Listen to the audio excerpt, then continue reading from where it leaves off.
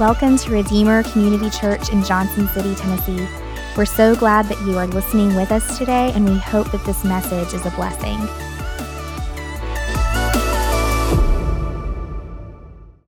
Well, good morning, Redeemer. How are we? Good? All right. If you have a Bible, and I hope you do, open it to Matthew chapter 6, please. Matthew chapter 6. So yeah, it's my first time preaching in the round. If I forget to turn around, just remember that Moses asked to see the Lord, and he said you could only see my backside, and it was an honor. So, so if I forget, you're welcome. When I was in second grade, I don't like to date myself, but when I was in the second grade, a new song hit the Billboard charts. And this song kicked out of the number one spot, Sweet Child of Mine, by Guns N' Roses, okay? One critic said of this song, it is a formula for dealing with life's trials. And what made this song interesting is that it didn't have any instruments other than voices and whistling. Can anyone guess the song? Don't worry, be happy, right? Okay, so if you're unfamiliar with that song by Bobby McFerrin, I'll read a couple of verses for you so you can understand the formula. Ain't got no place to lay your head. Somebody came and took your bed. Don't worry, be happy. The landlord say your rent is late. He may have to litigate. What's the formula? Don't worry, be happy. Okay, so we all whistled along and we did our best impression of a cappella for a few weeks, and then you know what we did? We went right back to worrying and not being happy. Because this song is not a formula for dealing with life's trials, it's a formula for denial. And it doesn't actually help us at the end of the day. Now, I know what we just met, but how many of you would be honest in church this morning and cop to the fact that you struggle with worry and anxiety? Okay? All right, let the record show that's a good number of us. The rest are liars. And there's so much going on in the world right now. There's Ukraine, right? There's that brutal mass shooting in Buffalo. There's the economy. There's our jobs, inflation, gas prices, all that stuff. And we just continue to struggle with worry.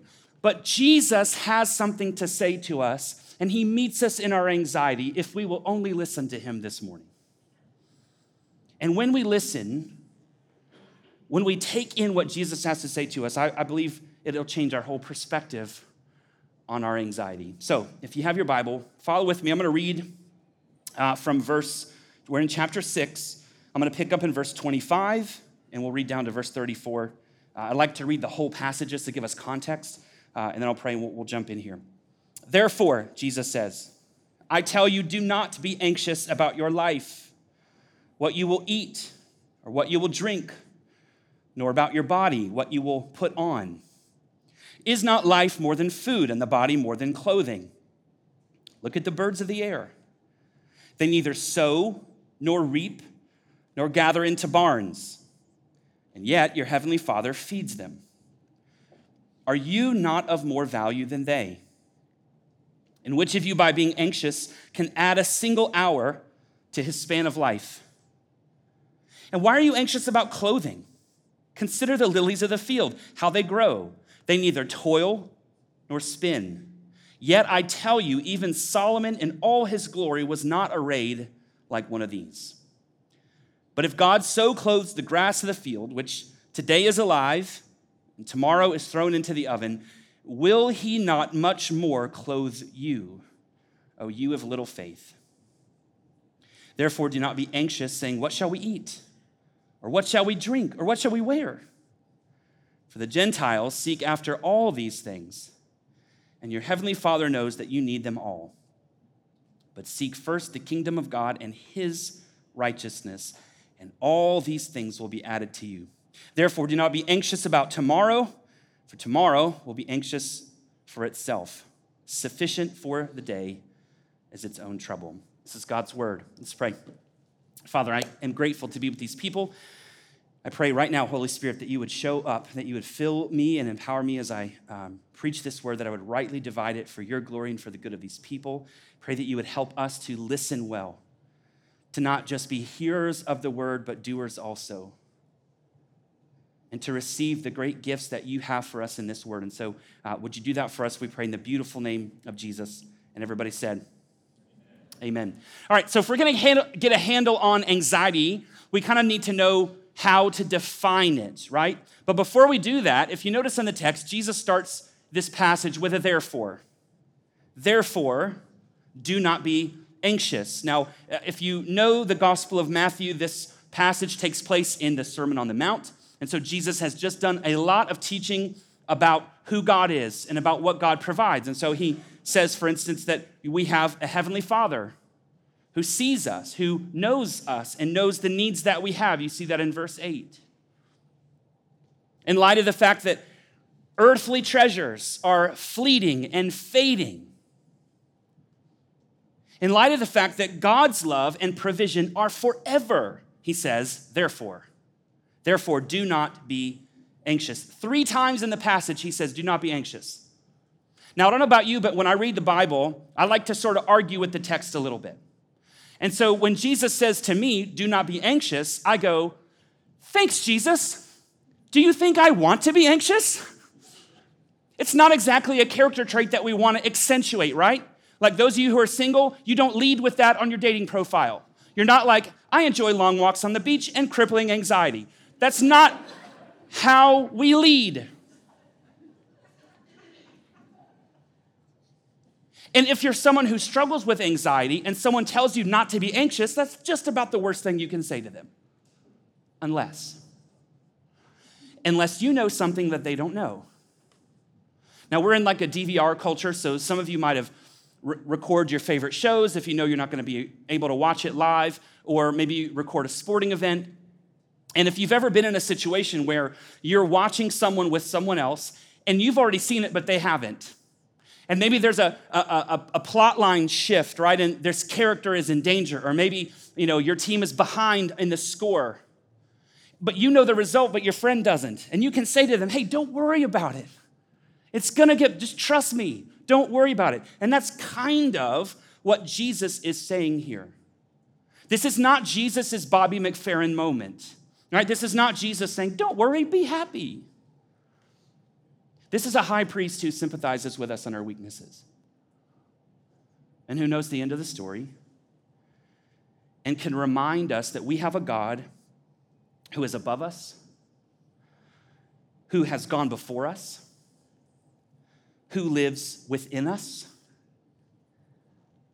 who is for us and is with us in all things. Now, that raises the question, what is anxiety?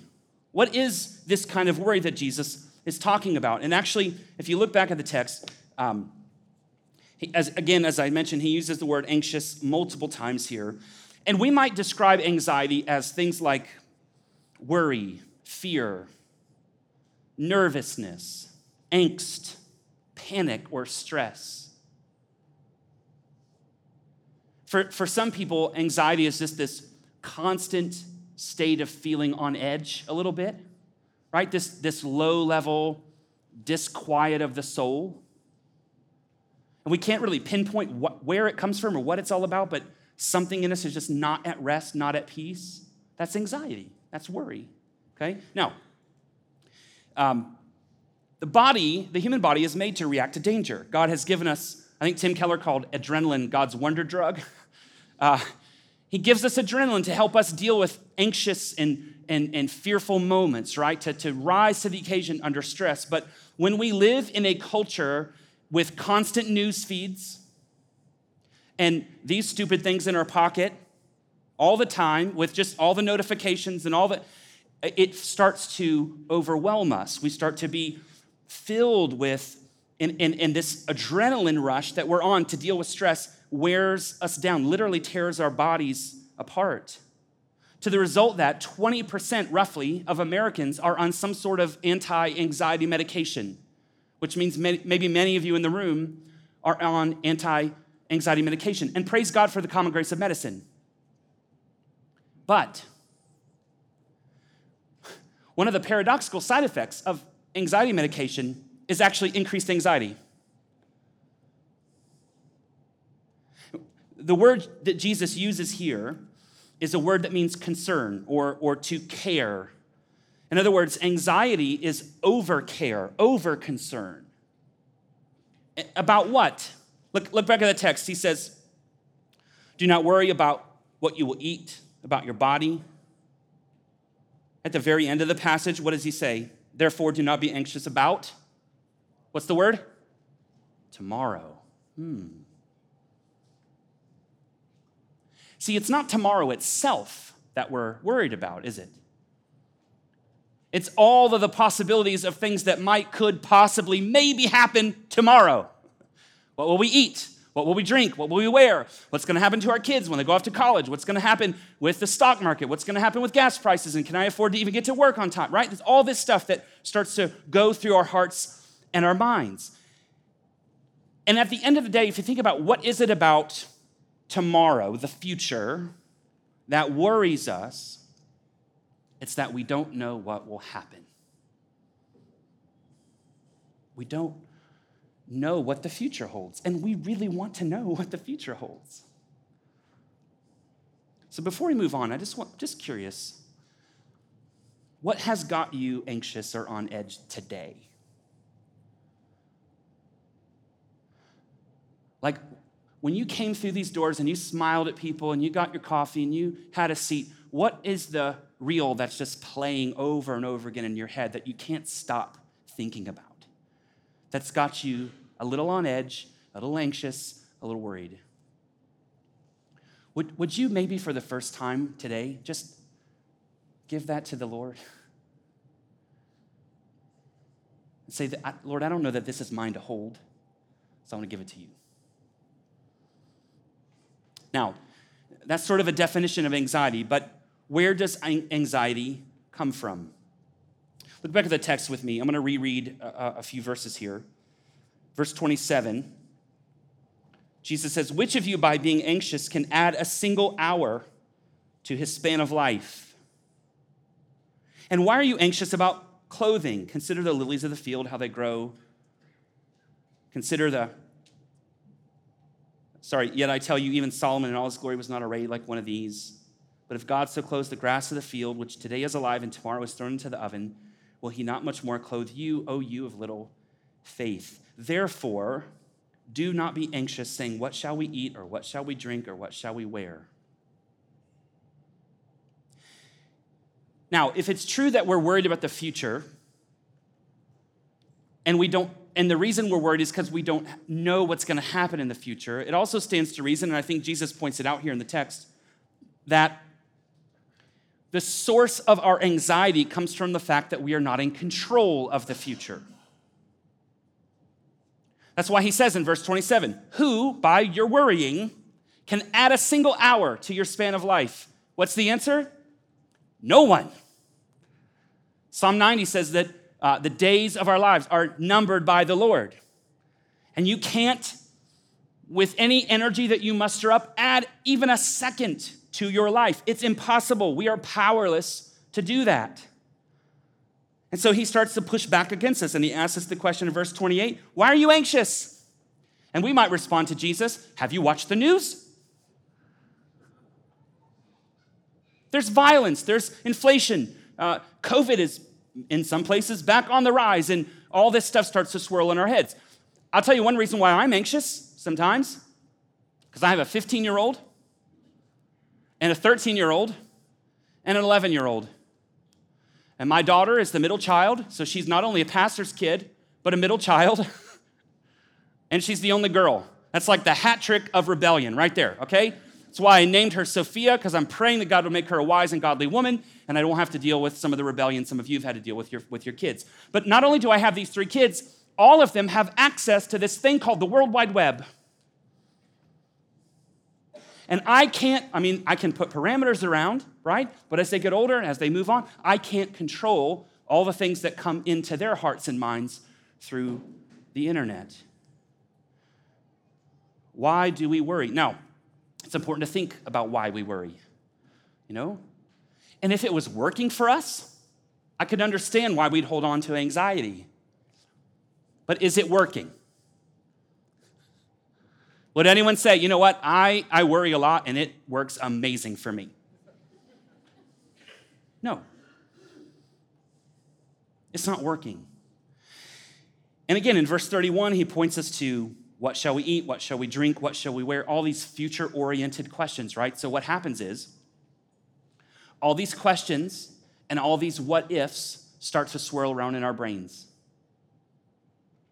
And if we give ourselves to those questions, and it's good to be wise, and it's good to plan, and it's good to think about the future, but when we start to swirl, we get pulled out of the present where Jesus is with us into an unknown future.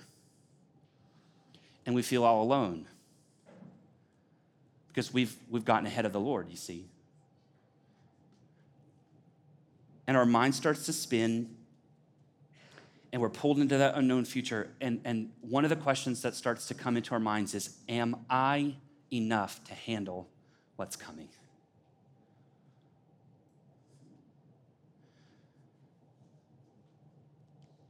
And things start to feel like they're out of our control. Do you know why things feel like they're out of your control? Because they're out of your control, right? To quote Nicole Kidman from one of the greatest cinematic masterpieces that's ever been put to film, the movie Days of Thunder. That's a joke. It's a horrible movie. Tom Cruise, Nicole Kidman. It's like Top Gun in race cars, basically. She says this to him at some point: control is an illusion. You infantile egomaniac is actually the full quote there. Nobody knows what's going to happen next. Not on a freeway, not on an airplane, not inside our own bodies. Now, when you and I attempt to hold on to control, okay, we're actually saying something with our attitudes and actions about what we believe about God. And here's what we're saying. When we attempt control of our circumstances, of other people in our lives, of our situations, we are saying, without saying it, either I don't believe God is actually in control, so I must be, or I don't trust God's control, so I must wrangle it back from him. See, there is something in every one of us that actually resents the sovereignty of God. Because we want to be sovereign. We want to be in control. We want to be just like our first parents, right? Adam and Eve, who wanted autonomy. They did not want to be under God's gracious care and control. They wanted it for themselves. They wanted to be like God. And we see how well that went. And so what do? We manipulate, we micromanage, we work nonstop. And what do we gain? Ulcers? Weariness? Now, for some of us, it works pretty well for a while. And then you blow up relationships with people because they don't want to be controlled. See? Jesus is saying to us, we are anxious because we don't believe or we don't like that we need him. And yet our desire for power, our desire for control actually makes us more insecure than we were before because we cannot handle the weight of it. So it overwhelms our hearts, it overwhelms our minds.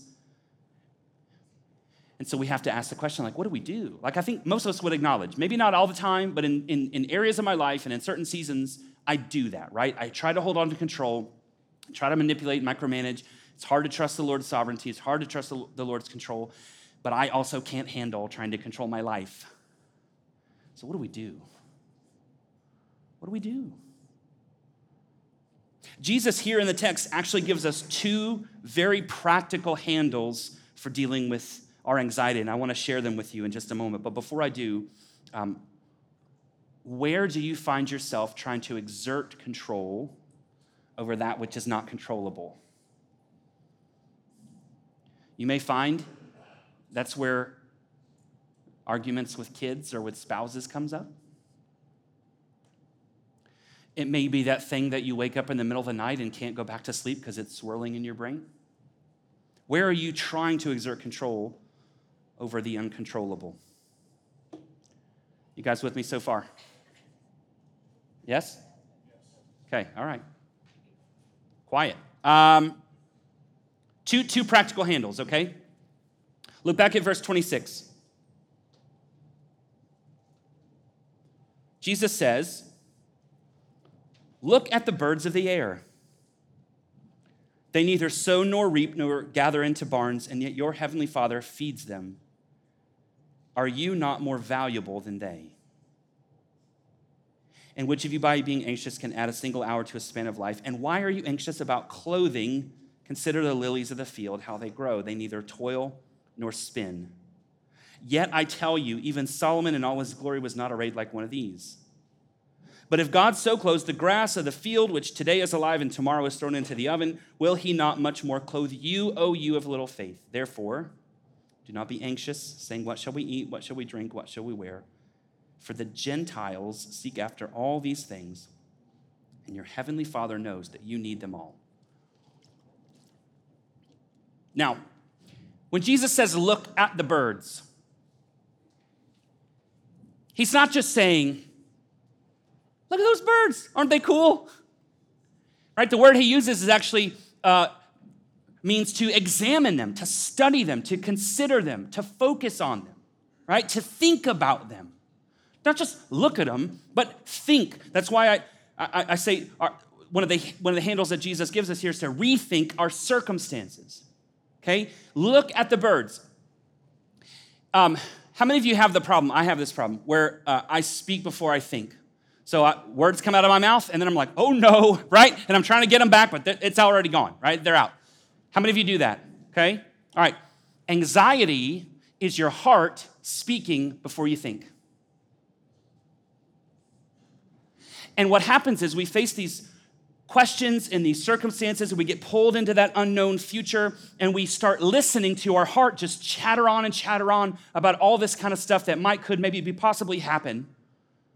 Some of you are that kind of person where you think to yourself, well, if A happens, then B is going to happen, and if B happens, then C, then D, and you get all the way to like letter Q, and A hadn't even happened yet. Look at the birds, he says. They neither sow nor reap. They don't plant their own crops. But they're well fed, aren't they? You see birds popping antidepressants and anxiety pills? Why? Because your heavenly Father feeds them. And then he says, and are you not of more value than they? There's this place, I think it's in Psalm 147, where it says that God feeds the beasts of the field and even the young ravens. I don't know if you've ever seen a raven. It's like a wannabe crow, right? So he doesn't say, and God feeds the eagles. God feeds the falcons, the hawks. He says, even the little young scraggly wannabe crow, he feeds him. And are you not of more value, image bearer of God,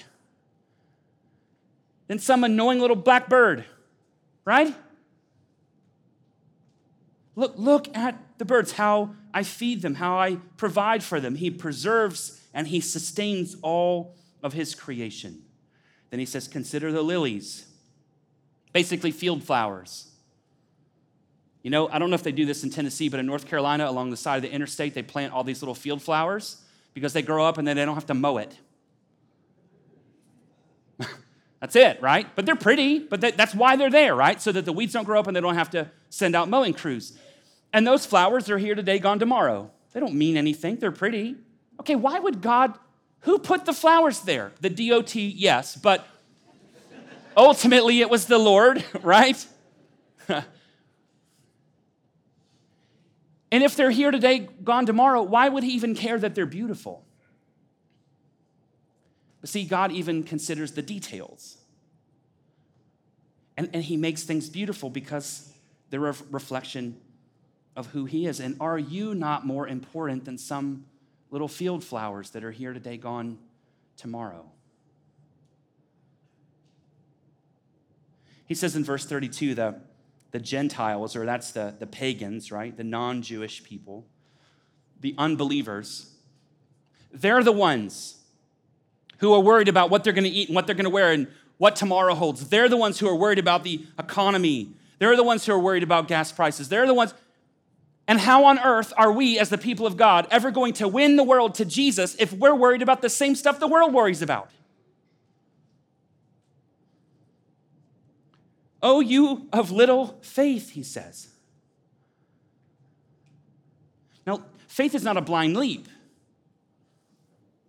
Faith is actually thinking rightly based on who God is, the truth of who God is.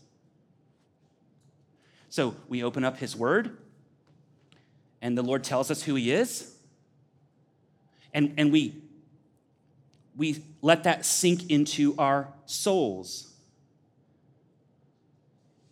We have a Father in heaven who knows us, knows what we need. We can trust him. All his promises, he's good for. That gives us confidence. It gives us a peace that resides in our souls that allows us not to be so worried about what's going to happen. We can trust him in the moment. So he says that we're of little faith because a man or woman cannot be full of faith and simultaneously full of anxiety. If you read the text, they're actually opposites of each other. Why are you anxious, you of little faith? You cannot be full of faith and full of anxiety. Worry and anxiety is praying to yourself. Did you know that? Because what's the question? What am I going to do about this? How am I going to get out of this? Anxiety is praying to yourself. But what is faith? It's preaching to yourself. Faith is taking the word of God by the Spirit of God and wrestling with it and wrestling it into my soul so that I gain confidence in who God is. We argue with our own heart. We don't just listen to our heart chatter on without knowing what it's talking about. We speak back to our heart. We remind ourselves of who God is. He is sovereign. He's in control. He created me. He loves me. He provides for me. He showed me that by sending Jesus to die for me and to rise again so that if I would receive him with empty hands and cling to him and him alone, even if it's by the thinnest little straggly strand of faith, I belong to him. I am his child, and every blessing that he has given to his own son, Jesus Christ, is mine in him. So we cling to Christ and we rethink our circumstances. We preach to our heart. And we understand that everything that happens in our lives has been filtered through the sovereign hand of our God and allowed for his glory and for our good, ultimately. So that's the first handle he gives us. But then he says this. Look at verse 33. Seek first the kingdom of God and his righteousness, and all these things will be added to you. Jesus is wanting us to refocus our hearts here. Seek first the kingdom. What does that even mean? It means that we center our lives on Jesus. Two things cannot simultaneously exist in the center. So if you read the Bible, either Jesus is the center of our lives or we are the center of our lives. And those are the only two options. Seek first the kingdom of God. Focus your heart and your mind. Center your life around Jesus. You know that story, maybe you're familiar with Luke's gospel, and there's the Martha-Mary story in Luke 10. You guys familiar with that story? So there's these two sisters, and Jesus comes, and they're going to prepare a meal for him. And Martha, she's a go-getter, right? And she's working, and she's trying to clean the house and cook all the meals and stuff. And her sister's just sort of sitting with Jesus and hanging out. And Martha gets pretty perturbed about that. And she's like, Jesus, don't you care about me? I'm doing all this work. Don't you care? And Jesus, he's so kind, but so honest. He goes, Martha, Martha, you're worried and anxious about many things. But there's only one thing necessary. Your sister has chosen the good portion. See, she got her priorities right. She centered her life around me, and you're doing all this other stuff that I don't really care about.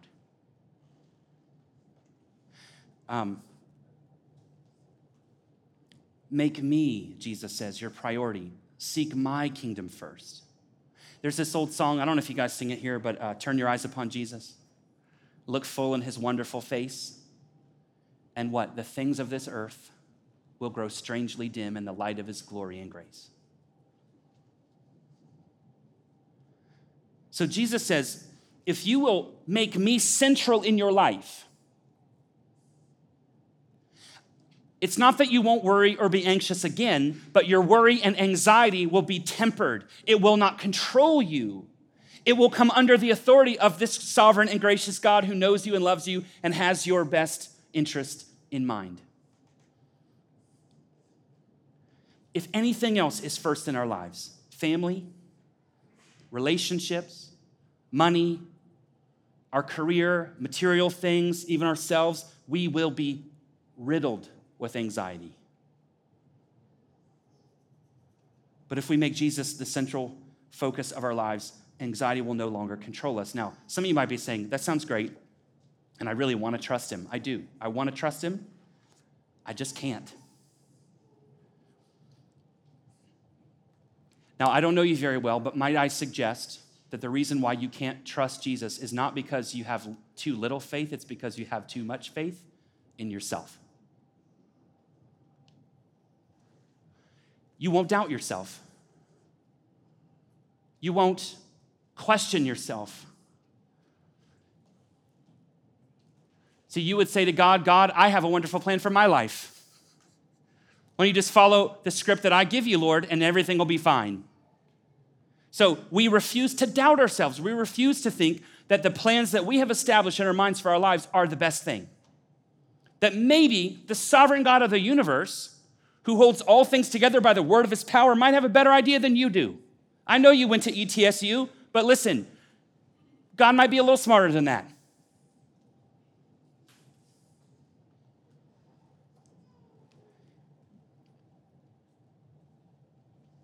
No one has lied to you, failed you, or disappointed you more than you.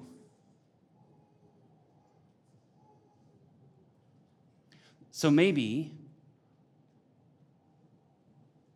instead of holding tightly to our ideas and our plans, we open up a little bit and begin to trust that Jesus might know a little bit better than we know. But listen, Jesus, this is what I love about Jesus. He doesn't shame us. He doesn't mock us. He doesn't belittle us. This was in one of the songs earlier. What does he say? Come to me, all who are weary and heavy laden, and I will give you what? A disciplining, a good stern talking to, a correction, rest. He invites us to come to him. Why are we weary and heavy laden? Because we're full of anxiety from trying to control the mess out of our lives. And he says, come to me. Come to me, and you will find rest for your souls. And so when we are willing to humble ourselves and come with open hands before the Lord, we find a high priest who actually does sympathize with us in our weaknesses. You know, in the wilderness, Jesus was out there for 40 days, and he's hungry and he's tired because he's fully human, he's fully God, he's fully man. And in his weariness and in his hunger, the enemy tempts him, remember? He says, hey, turn these stones into bread and I'll give you everything you want. And what is Jesus' response? Man does not live by bread alone, but by every word that proceeds from the mouth of God. He's our perfect example in totally trusting his Father at all times. In the garden, the cross before him, he's praying. He says, Father, if there's any other way to do this, but what you've laid out, he's sweating blood. But what's he say? Nevertheless, your will be done, not mine.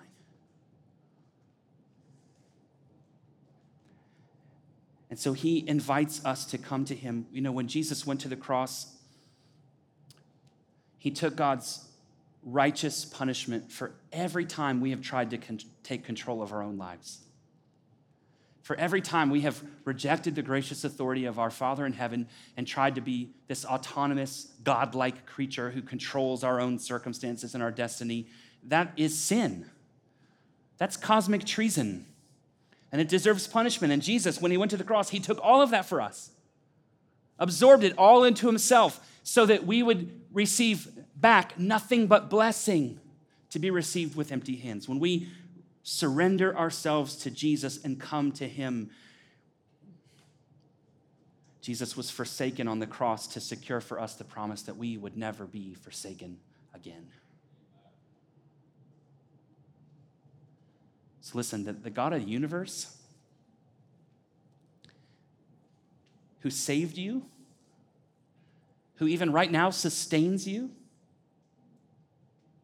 You know what I mean by sustains you? Everybody right now, take a deep breath in.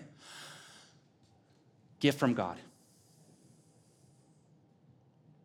And your next one, another gift from God. He holds all things together. Okay? The God who saved you, who sustains you, he is not surprised by the circumstances of your life. He is not powerless to do anything about the issues that you struggle with. He's not anxious about your life, so why should you be? Let us be a people who, Peter says in 1 Peter 5, humble ourselves under the mighty hand of God, casting all of our anxieties upon him. Why? Because he cares for us. Redeemer, Jesus cares for you. He cares about all those things that keep you up late at night. Would you give them to him? Let's pray. Father, I thank you for these men and women. Thank you for the opportunity to share the word with them. And I pray that something that has been said this morning by the power of your Spirit through your word would stick. That you would help us to be a people who trust you, who are full of faith, and so therefore not full of anxiety, because we know the one who has written all the days of our lives in his book. And we walk by faith in the one who has purchased us. We love you, not nearly as much as we ought to, but we love you. Help us, Lord. We give our anxieties and our worries to you today because they're not ours to hold. Be gracious to us now as we respond to you. We pray in the name of Jesus, by the power of the Holy Spirit. Amen. Thank you so much for joining us today. If you're interested in learning more about us, you can check out our social media or website. Grace and peace to you.